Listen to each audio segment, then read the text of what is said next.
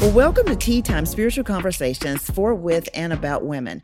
I'm your host, Twana Henderson, and I want to remind you to take a moment and like this podcast and share it with your friends and other women in your life. Well, I am super excited about today's guest and the topic that we're going to tackle. Today's guest is Nona Jones. Nona is an international speaker, preacher, author, and the head of Global Faith-Based Partnerships at Meta, formerly known as Facebook. Previously, Nona held executive leadership roles across the private, public, and nonprofit sectors. She most recently served as secretary of the Florida Juvenile Justice Association Board of Directors and on the Georgia Statewide Human Trafficking Task Force. She is a graduate of Leadership Florida and the Presidential Leadership Scholars Program, which is a unique leadership development initiative led by President Bill Clinton and President George W. Bush. Nona and her husband lead a church together in Gainesville, Florida, and I'm so glad to see her again. Welcome to Tea Time, Nona. Hey, thanks for having me. Well, I'm so glad to have you. Of course, you have an impressive bio and a whole lot of accomplishments. And because of that, I'm so excited to talk about your newly released book, which is entitled Killing Comparison: Reject the Lie You Aren't Good Enough and Live Confident in Who God Made You to Be. Now, we could probably spend a whole lot of time right there. But I believe that this is an area that women may privately deal with. And so I'm really interested in, I first want to just know, where did you get the title of the book from?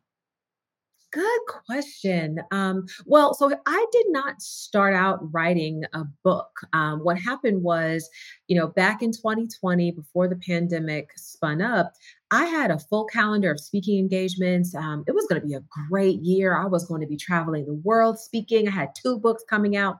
And then when the pandemic happened, so many events got canceled or postponed indefinitely. And one morning I went onto Instagram just to respond to people's comments. And I happened to catch a glimpse of my news feed. And I saw a post from a friend, and she said she was so excited because she was going to be speaking at this huge virtual women's conference that normally met in person, but would be going virtual because of the pandemic. And I saw the post and I thought, man, that's really great. Well, I scrolled down a little bit more, and another friend of mine made the same post that she was so excited she'd be speaking at this conference. And I was like, okay, that's cool. I scrolled down a little more, and another friend made the same announcement. Then there was another friend and another and another. And it ended up to where I knew all of the speakers, I knew the host, and I began to wonder, why wasn't I invited? Like, they know me, they know I'm a speaker. Like, why wasn't I invited? Why wasn't I good enough? Why didn't I measure up? And then I clicked on their profiles. I was like, well, how many followers do they have in comparison to me? I clicked on their websites. I was like, how many other events are they speaking at in comparison to me? And I started to do all of this like comparison calculus until I heard the Holy Spirit ask, Nona, why does it matter? And that question really caused me to have to look at myself and really ask, why does it matter that I wasn't invited? And I realized in that moment that comparison, it was toxic because the way that I was feeling was very discouraged. I was feeling angry, I just had all these negative emotions in me. And so I realized it was toxic. And over the course of about a year, I started to really lean into the Holy Spirit and Lord, show me, help me understand why seeing somebody else's success makes me feel like a failure. And over the course of that year, God gave me so many insights that I decided I got invited to speak at a church in South Carolina. And I decided to just share what I had learned. And I called the message Killing Comparison because it felt like comparison on the one hand, it will kill our sense of identity. But then on the other hand, it felt like, well, we have the power to defeat it. We have the power to kill it. And so I preached the message, and the way the room responded was so overwhelming that I realized, okay, I think there's something here. And that's when I decided to start putting it in a book.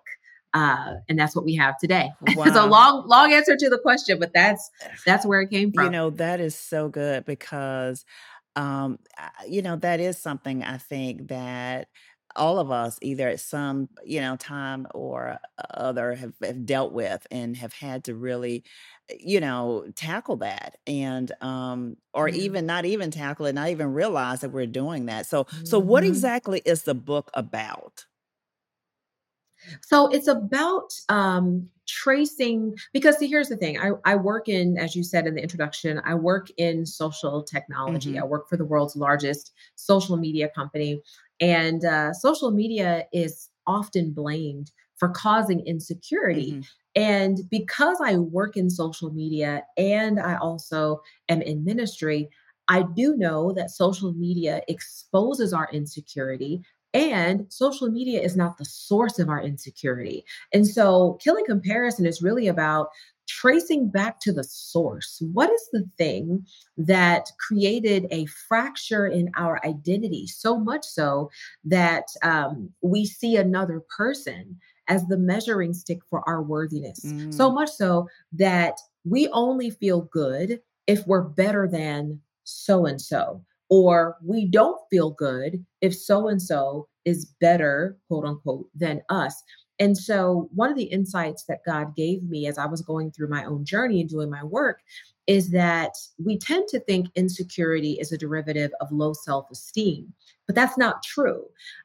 Because if that was the case, memorizing scriptures about being fearfully and wonderfully made, and being a royal priesthood, and before I formed you in the womb I knew you, memorizing those scriptures would make us secure. But that's not true. Insecurity is not a function of self esteem. It's a question of, what is your identity secured to? Mm. And if it's secured to an insecure foundation, something that is subject to another person's approval or evaluation, you're going to feel insecure. You're going to be insecure. And so ultimately, the book is about tracing the source of our insecurity back to its roots so that we can get free, because all of those lies that have made us believe we're not good enough are from the pit of hell. And Hmm. it's time for the truth of God's word to cancel out those lies so we can live confident in who God created us to be. Yeah, that is so good. I want to dig a little bit deeper because, Yeah. as we talk about just, those messagings that we get, the messages that we get, Mhm. and you said that the Holy Spirit was speaking to you, were you able to trace where some of those messages came um, in your life? Absolutely. Yeah. I think maybe Proverbs 18:21 that says life and death are in the power of the tongue.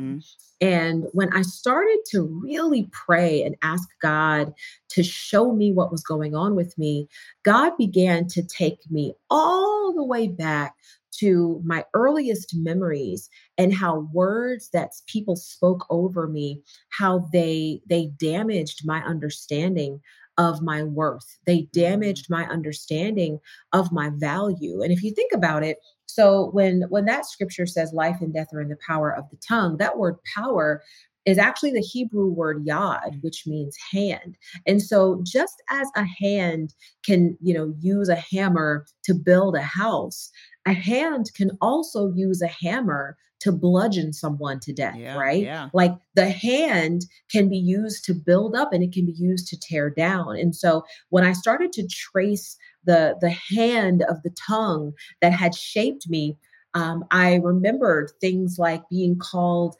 ugly. Being told that I wasn't smart. Early on, I think in elementary school, teachers told me I had a learning disability, and I was told I would never be anything. And so those words really fractured the foundation of my identity. And what it did is it caused me to have to look externally to try to counter those words. Mm. Like when somebody would say, "You're not smart," well, I would have to look for an example of somebody who performed even more poorly than I did academically, to try to say, well, that's not true because I'm better than them. And Mm. so what happens is it creates this almost like false weight system where I only have as much value as another person has less value. So that's what Mm. it did. I had to trace those words back and begin to reclaim the ground that had been in many ways damaged by those words. That is so true. I mean, words do have power. And, a lot of times we just don't realize the importance and the Mhm. weight. When I was growing up, they would say sticks and stones may break your bones and words won't hurt you. Yes, they will. Oh, yeah, they do. They 100%. do. And I think we're learning now that words do have power. And I know you talk about approval filters. What exactly are approval filters and why do you think that we seek them? I think approval filters, taking it back to social technology as an example, approval filters are like augmented reality. So if you go into Snapchat or you go into Instagram, you can take an image and you can filter it to the point where you can change the color of it. You can maybe add some hearts on top of it. You can do all types of things to make the image more appealing to other people. An approval filter is anything that we use to try to make us more appealing to other people. And as an example, I have some friends who are in families that have a very particular political ideology that they don't agree with, but they will use that political ideology as a filter to try to win their family's approval. They don't agree with it, but they will wear that ideology like a filter in order to try to get their approval. Physical appearance is another one. Academic credentials is another one. There are some people who will only go to a certain type of school because, in their mind, if I go to this school, then I'll get the approval of people. And so, fundamentally, what an approval filter does is it augments the reality of who we are. But here's the thing: augmented reality doesn't change reality. It simply changes another person's experience of reality because Mm, at the base of it, that image is still the same. yeah. That person is still the same. Mhm. We're just using these filters to try to make them like us more. And so that becomes dangerous because, the filter that you use is the filter you have to keep using Yeah, yeah, yeah. in order to stay in their good And graces. that's gotta take a lot of energy. It does. Yeah. A It's whole gotta lot. take a lot of energy to do that, and I Yeah. think that's why we have to seek to be free. I love how you talk about the story of Jonathan and David, and, Mm. I think you have a very unique perspective on that story. Um, Talk to us about how Jonathan's story really struck you. Well, here's what's amazing about God. I mean, just the way he does things is so perfect. It just so happened that when that whole thing went down with the conference and all my friends posting about speaking at it, I was studying in the book of First Samuel because normally, because I have such a full calendar of speaking engagements, I normally spend a lot of time preparing for messages. But because so many engagements had been canceled, I had a lot of free time, Mhm. so I was just reading the Bible for the fun of it, and I was in First Samuel. I was reading about Saul and David, but then I got to I think it's First Samuel chapter 20, verse 31, where Saul said something really interesting. What happened was, Saul was jealous of David because David, had the approval of the people. Jonathan, being Saul's son, was David's best friend, and Saul wanted to kill David. Well, Jonathan said to his father, like, why would you want to harm him? He's done nothing but benefit you. He was defending David, he was protecting David. Well, Saul said to Jonathan, do you not know that as long as David lives, as long as the son of Jesse lives, neither you nor your kingdom will be established? Mhm. The reason why that was so powerful is because I had heard the story of Saul and David, taught for years, for decades. And it was always taught that David was a threat to Saul and Mhm. that Saul saw David as a threat. But if you really listen to what Saul said, David wasn't a threat to Saul. David was a threat to Jonathan, Jonathan yeah. because Saul was the king. Like Mhm. he was already the king, he was appointed. It was Jonathan who was next in line who was threatened. And yet Jonathan loved David and defended David and encouraged David. He even equipped David to be more successful. In the scene, I think it's in 1 Samuel chapter 18, where Saul and David return from battle, and the people are singing, "Saul has slain his thousands, and David his tens of thousands." The Bible says that it was at that moment that Saul began to eye David, that he became jealous of David. But 3 verses before that happened, Jonathan went over to David, gave David his garment and his tunic and his weapons. It was like, "High five, brother. So excited for you." And that thing struck me Mhm. because I was like, man, what is it about Jonathan to where Saul saw a threat, Jonathan saw a brother. He wasn't threatened by David at all. And then I began to read backwards. I was like, well, let me find out more about Jonathan. And there's not a whole lot written about him, but in 1 Samuel chapter 13, we're introduced to him. Jonathan goes and he basically starts a war between the Philistines and the Israelites by himself. He went and attacked the Philistines by himself. And then in 1 Samuel 14 and 6, he takes his young armor bearer, goes by himself to another outpost of 24 Philistines. And he says, "Nothing can hinder the Lord from saving, whether by many or by few." Mm. That thing hit me because I realized when I read it, I said, you know what? The reason why Jonathan wasn't threatened by David is because he knew David was not a competition for him. Yeah. He knew that when God is for you, Mhm. no one can be against you. And so Jonathan didn't see David as a threat. He knew God for real. Yeah. And so he knew that he wasn't in competition with anyone. And that blessed me and frankly changed my entire perspective about comparison and insecurity and seeing somebody else's win as my loss. It was like, no, what God has for me is for me. Yeah. And I don't have to worry about anybody else. Yeah, and that's what I was thinking, that whole saying that what God has for you is for you, Yeah. and we say that, but I don't know if we always really believe that. And I think the Yeah. thing that's so interesting about Saul is, a lot of times I think we walk in Saul's shoes because people sometimes we do have the kingdom, we do have things that God has given to us, but we don't recognize what God has Yeah. given to us. And because we um, are in that place where we're not free, um, then we tend to think that someone can take from us what God has already securely given to us. And Amen. I think it speaks Mhm. to that whole idea of not being free. I know you talk about some keys to freedom and what you label as a 3-step detox from Mhm. toxic comparison. What are those? What is that process? What does that look like?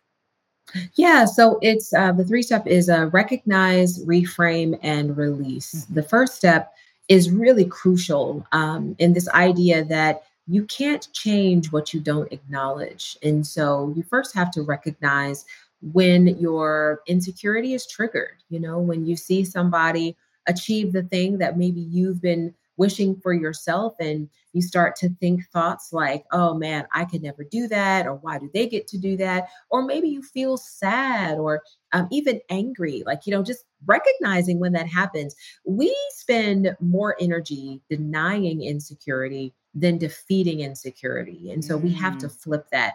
So I think we first have to recognize it. And then we reframe the thing that triggered our insecurity in such a way that it activates our potential. And as an example, I have several friends who are beautiful and successful, and they're also single and praying for a husband. And I had a friend recently tell me, she said, Nona, I got to be honest, every time a friend of mine announces her engagement, I'm happy for her, but then I also feel like, why couldn't it be me? Mm. And that's hard. And what I encourage her and anyone in a similar situation to do is begin to reframe your thinking, because the question, why can't that be me, doesn't solve the problem.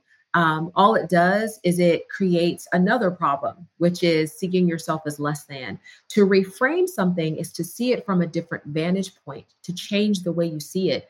So instead of why couldn't that be me, the reframe is wow, my singleness gives me an opportunity to help make her day amazing. Or my singleness gives me an opportunity to do some things that I probably wouldn't be able to do if I was married. And so now you see your state as a benefit as opposed to a liability. And then the last step in the detox from recognize to reframe is to release. And this is a daily process. It's actually multiple times a day that I have to release those things that try to trigger my insecurity. I recognize it, I reframe it, and then I let it go. I'm like, Mhm. I'm not going to allow this lie to have residence in my heart. I'm releasing myself from it. To give you a concrete example, a friend of mine released a book. This was maybe a month, I don't know, about a month before mine. And it just seemed like everything was going so great, getting a lot of media, a lot of attention. And I heard the enemy begin to say, your book's not going to do so well. You're not going to get that attention. She's going to have an incredible book release and yours is going to fail. And I heard all of that. And so what I did is I immediately went on Amazon. I found her book. I ordered the book. I went to my bedside. I put a pillow on the floor. I prayed for her. I asked God to bless her, Lord, enlarge her territory, exceed her expectations. Then, when I finished praying, I sent her a text and I encouraged her and I let her know that I'm praying for her. And that helped to really guard my heart Mhm. and release that trigger so that it didn't have power over me. So those are the three steps: recognize, reframe, and release. Yeah. And I think that reframing is so important because, it is a process and we go through so many different things. And, you can know the word of God and you can know what you need to do and all that stuff. I mean, just to be honest with you. But, in reality, taking the whole single thing, and I know a lot of single women who are successful and beautiful, all these Yeah. different things. And the last thing they want to hear is, I just need to pray for somebody else who's, that's sort of Right. like, I've done that. Now what? But I Yep. think getting to Yep. that place where you do reframe the whole idea of comparison and recognizing that the season, and we don't always know how long a season is, but trusting God. I think it really does go back to really trusting Him and knowing that Amen. what He does have for us is for us. And it is Amen. so easy to look over there, so to speak, and kind of see what we think is good, and it may not even be that good, but we think that it is, and instead Yeah. of really just trusting that where he has us is where we're supposed to be. Amen. You That's know, good. That's good. I know Yeah. you get very transparent, in the book, and you talk about something that some of our listeners may not be familiar with, which is a BBL. Yeah. Yeah. Yeah. Yeah. So, do you mind just kind of talking about that and sharing what you learned from that experience? And I'll let you tell them what it is.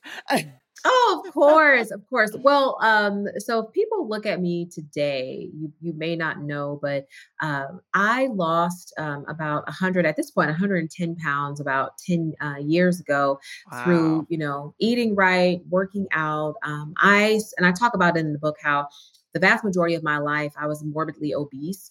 Part of it was because of trauma.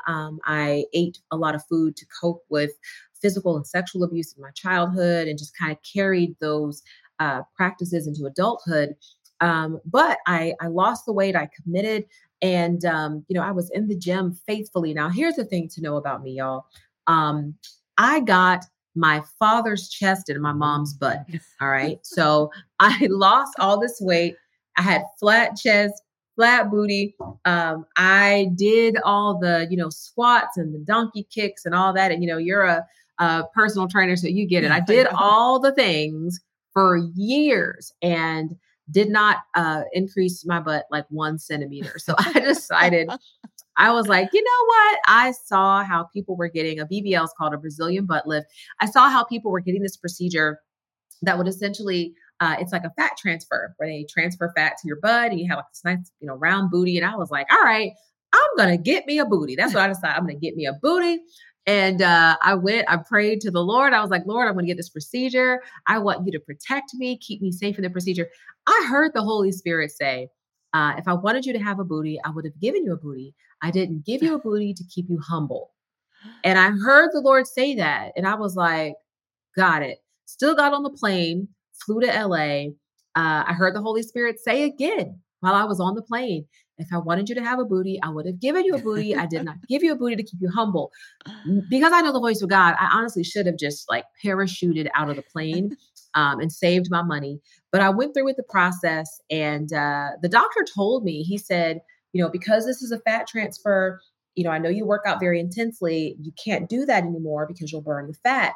And I heard him, but I was like, oh, I'll be fine. I'm not going to have a booty and an unhealthy body. So yeah, I went back to working out as vigorously as before. And within 6 months, I burned my booty completely off. And it's funny because it's funny now, but I look back on it and I realize that what caused me to even go through with that is that I had secured my identity to the insecure foundation of physical appearance. Yeah. As a Black woman, I saw that the ideal for us was curves, which I did not have. And so that was a source of insecurity for me. Went through that process, did that whole thing, and liked the result for a few months, and then it went away. And I had to just laugh and say, look, the Lord told me don't do it. Which is why one of the points I make in the book is, you know what? Even what we lack has purpose. Mm-hmm. Like even our deficiencies are designed by God. God knew, listen, being fully transparent, God knew that if I had a booty, I don't know where I would be. You got a booty now. I do have a rear end, but it is not a booty, okay? But hey, I don't know where I would be. I may not be having this conversation. I may be somewhere off the chain. I don't know. God knew that that's what I needed to keep myself grounded. Yeah. So, and I think that, it may not be a BBL for people. It may be a tummy tuck. It may be a breast implant. It may be a nose job. It may be whatever. But there's so many things. So many different things that we feel like we have to change or enhance or whatever, because we're just looking at really somebody else and thinking that where we are again is not enough. But I so love 2 Corinthians 9:8, which says, and God is able to make all grace overflow to you, always having all sufficiency in everything, so that you may have abundance for every good deed. As we prepare to close, tell us how we can train our hearts to celebrate sufficiency instead of grieving deficiency. Yeah, it's something that we definitely do have to be intentional about, because I think there's something in the human condition. And I do believe it goes back to even the Garden of Eden, how when Adam and Eve, when they broke fellowship with God, there was a part of them that we know died. Mm-hmm. And I think part of that, and maybe all of it that died, was the wholeness, the sense of completion that we should have when we're in relationship with God. And so I do think that we tend to look for the deficiency because that's like hardwired into our flesh. I think the way that we recognize the sufficiency is by placing the full weight of our identity on what God has said about us. Yeah. When the enemy begins to say things like you're not good enough, look how so-and-so over there is thriving and you're struggling, like all of that it's a distraction. It's a distraction from the truth, which is that our sufficiency is not in ourselves. It's in the grace of God. Yeah. The word of God tells us that his grace is sufficient for us. Mm-hmm. And so we don't have to look to other people. We don't need compliments or applause or surgical procedures. We don't need any of that. Even academic credentials. Like we don't have to have a long, alphabet soup behind our name to matter. I think that we have to just place the full weight of our identity on what God has already said about us and reflect back on that every time the enemy tries to speak a lie into our hearts about our worth and our value. Yeah. Reflect back on what God has said and reject it. No, that's not true. That is absolutely not true. And frankly, the more we stand on the truth of God, the more peace we will experience because he is peace. Yeah. And pray that he gives us a Jonathan in our lives. Yes. Wouldn't that Yes. be We so all good? need a We all need Jonathan. a Jonathan. Well, I want to ask you as we close to pray for those listeners who may be struggling with comparison. It could be that woman Mm, who appears to have it all together on the yeah. outside, but find herself never really measuring up, or that daughter or granddaughter who is comparing herself to the images that she so sees on IG, on TikTok, Yeah. on all of the different media outlets and all those different things. And so, if you can just pray for them and just pray that God would just allow them to get to a place of freedom in Him. I would love Yeah. to. I would love to. Let's Thank pray. Father, you see everyone listening to this, God, and you know our hearts. Um, you know, Father, the lies that have been spoken over us that have caused us to doubt the truth of your word, Father. Your word says that before we were born, you set us apart. That means that before we were even born, we had so much worth and so much value that you decided that we had a special purpose to play out in this world. So I pray, God, that you will help us all to believe the truth of your word. God, help us to receive the truth of who you are, that you are a good father, that you have good intentions for each of us. I do pray, God, that you will connect us with a Jonathan or hmm Jonathans, hmm people, Father, who can encourage us, God, who can see the worth in us, even when we don't see it in ourselves, God, people who will defend us when we're not around, Lord. I'm hmm just so grateful for the example of Jonathan. I pray that you'll connect us with people like him, and that you will help us to live out the duration of our life to the fullest of the Yeah. purpose that you created us for, God. Help us to enter into glory, having squeezed every ounce of potential out of our lives for your glory, not so that we're making somebody else jealous of us, not even so that we can prove our worth to somebody else, God, but so that you will be pleased with the way we've lived our life, God. And we do it to your glory and for your glory. In Jesus' name we pray. Amen. Amen. Well, Nona, thank you so much for your transparency and just sharing your past struggles. I know that it has encouraged someone who is listening.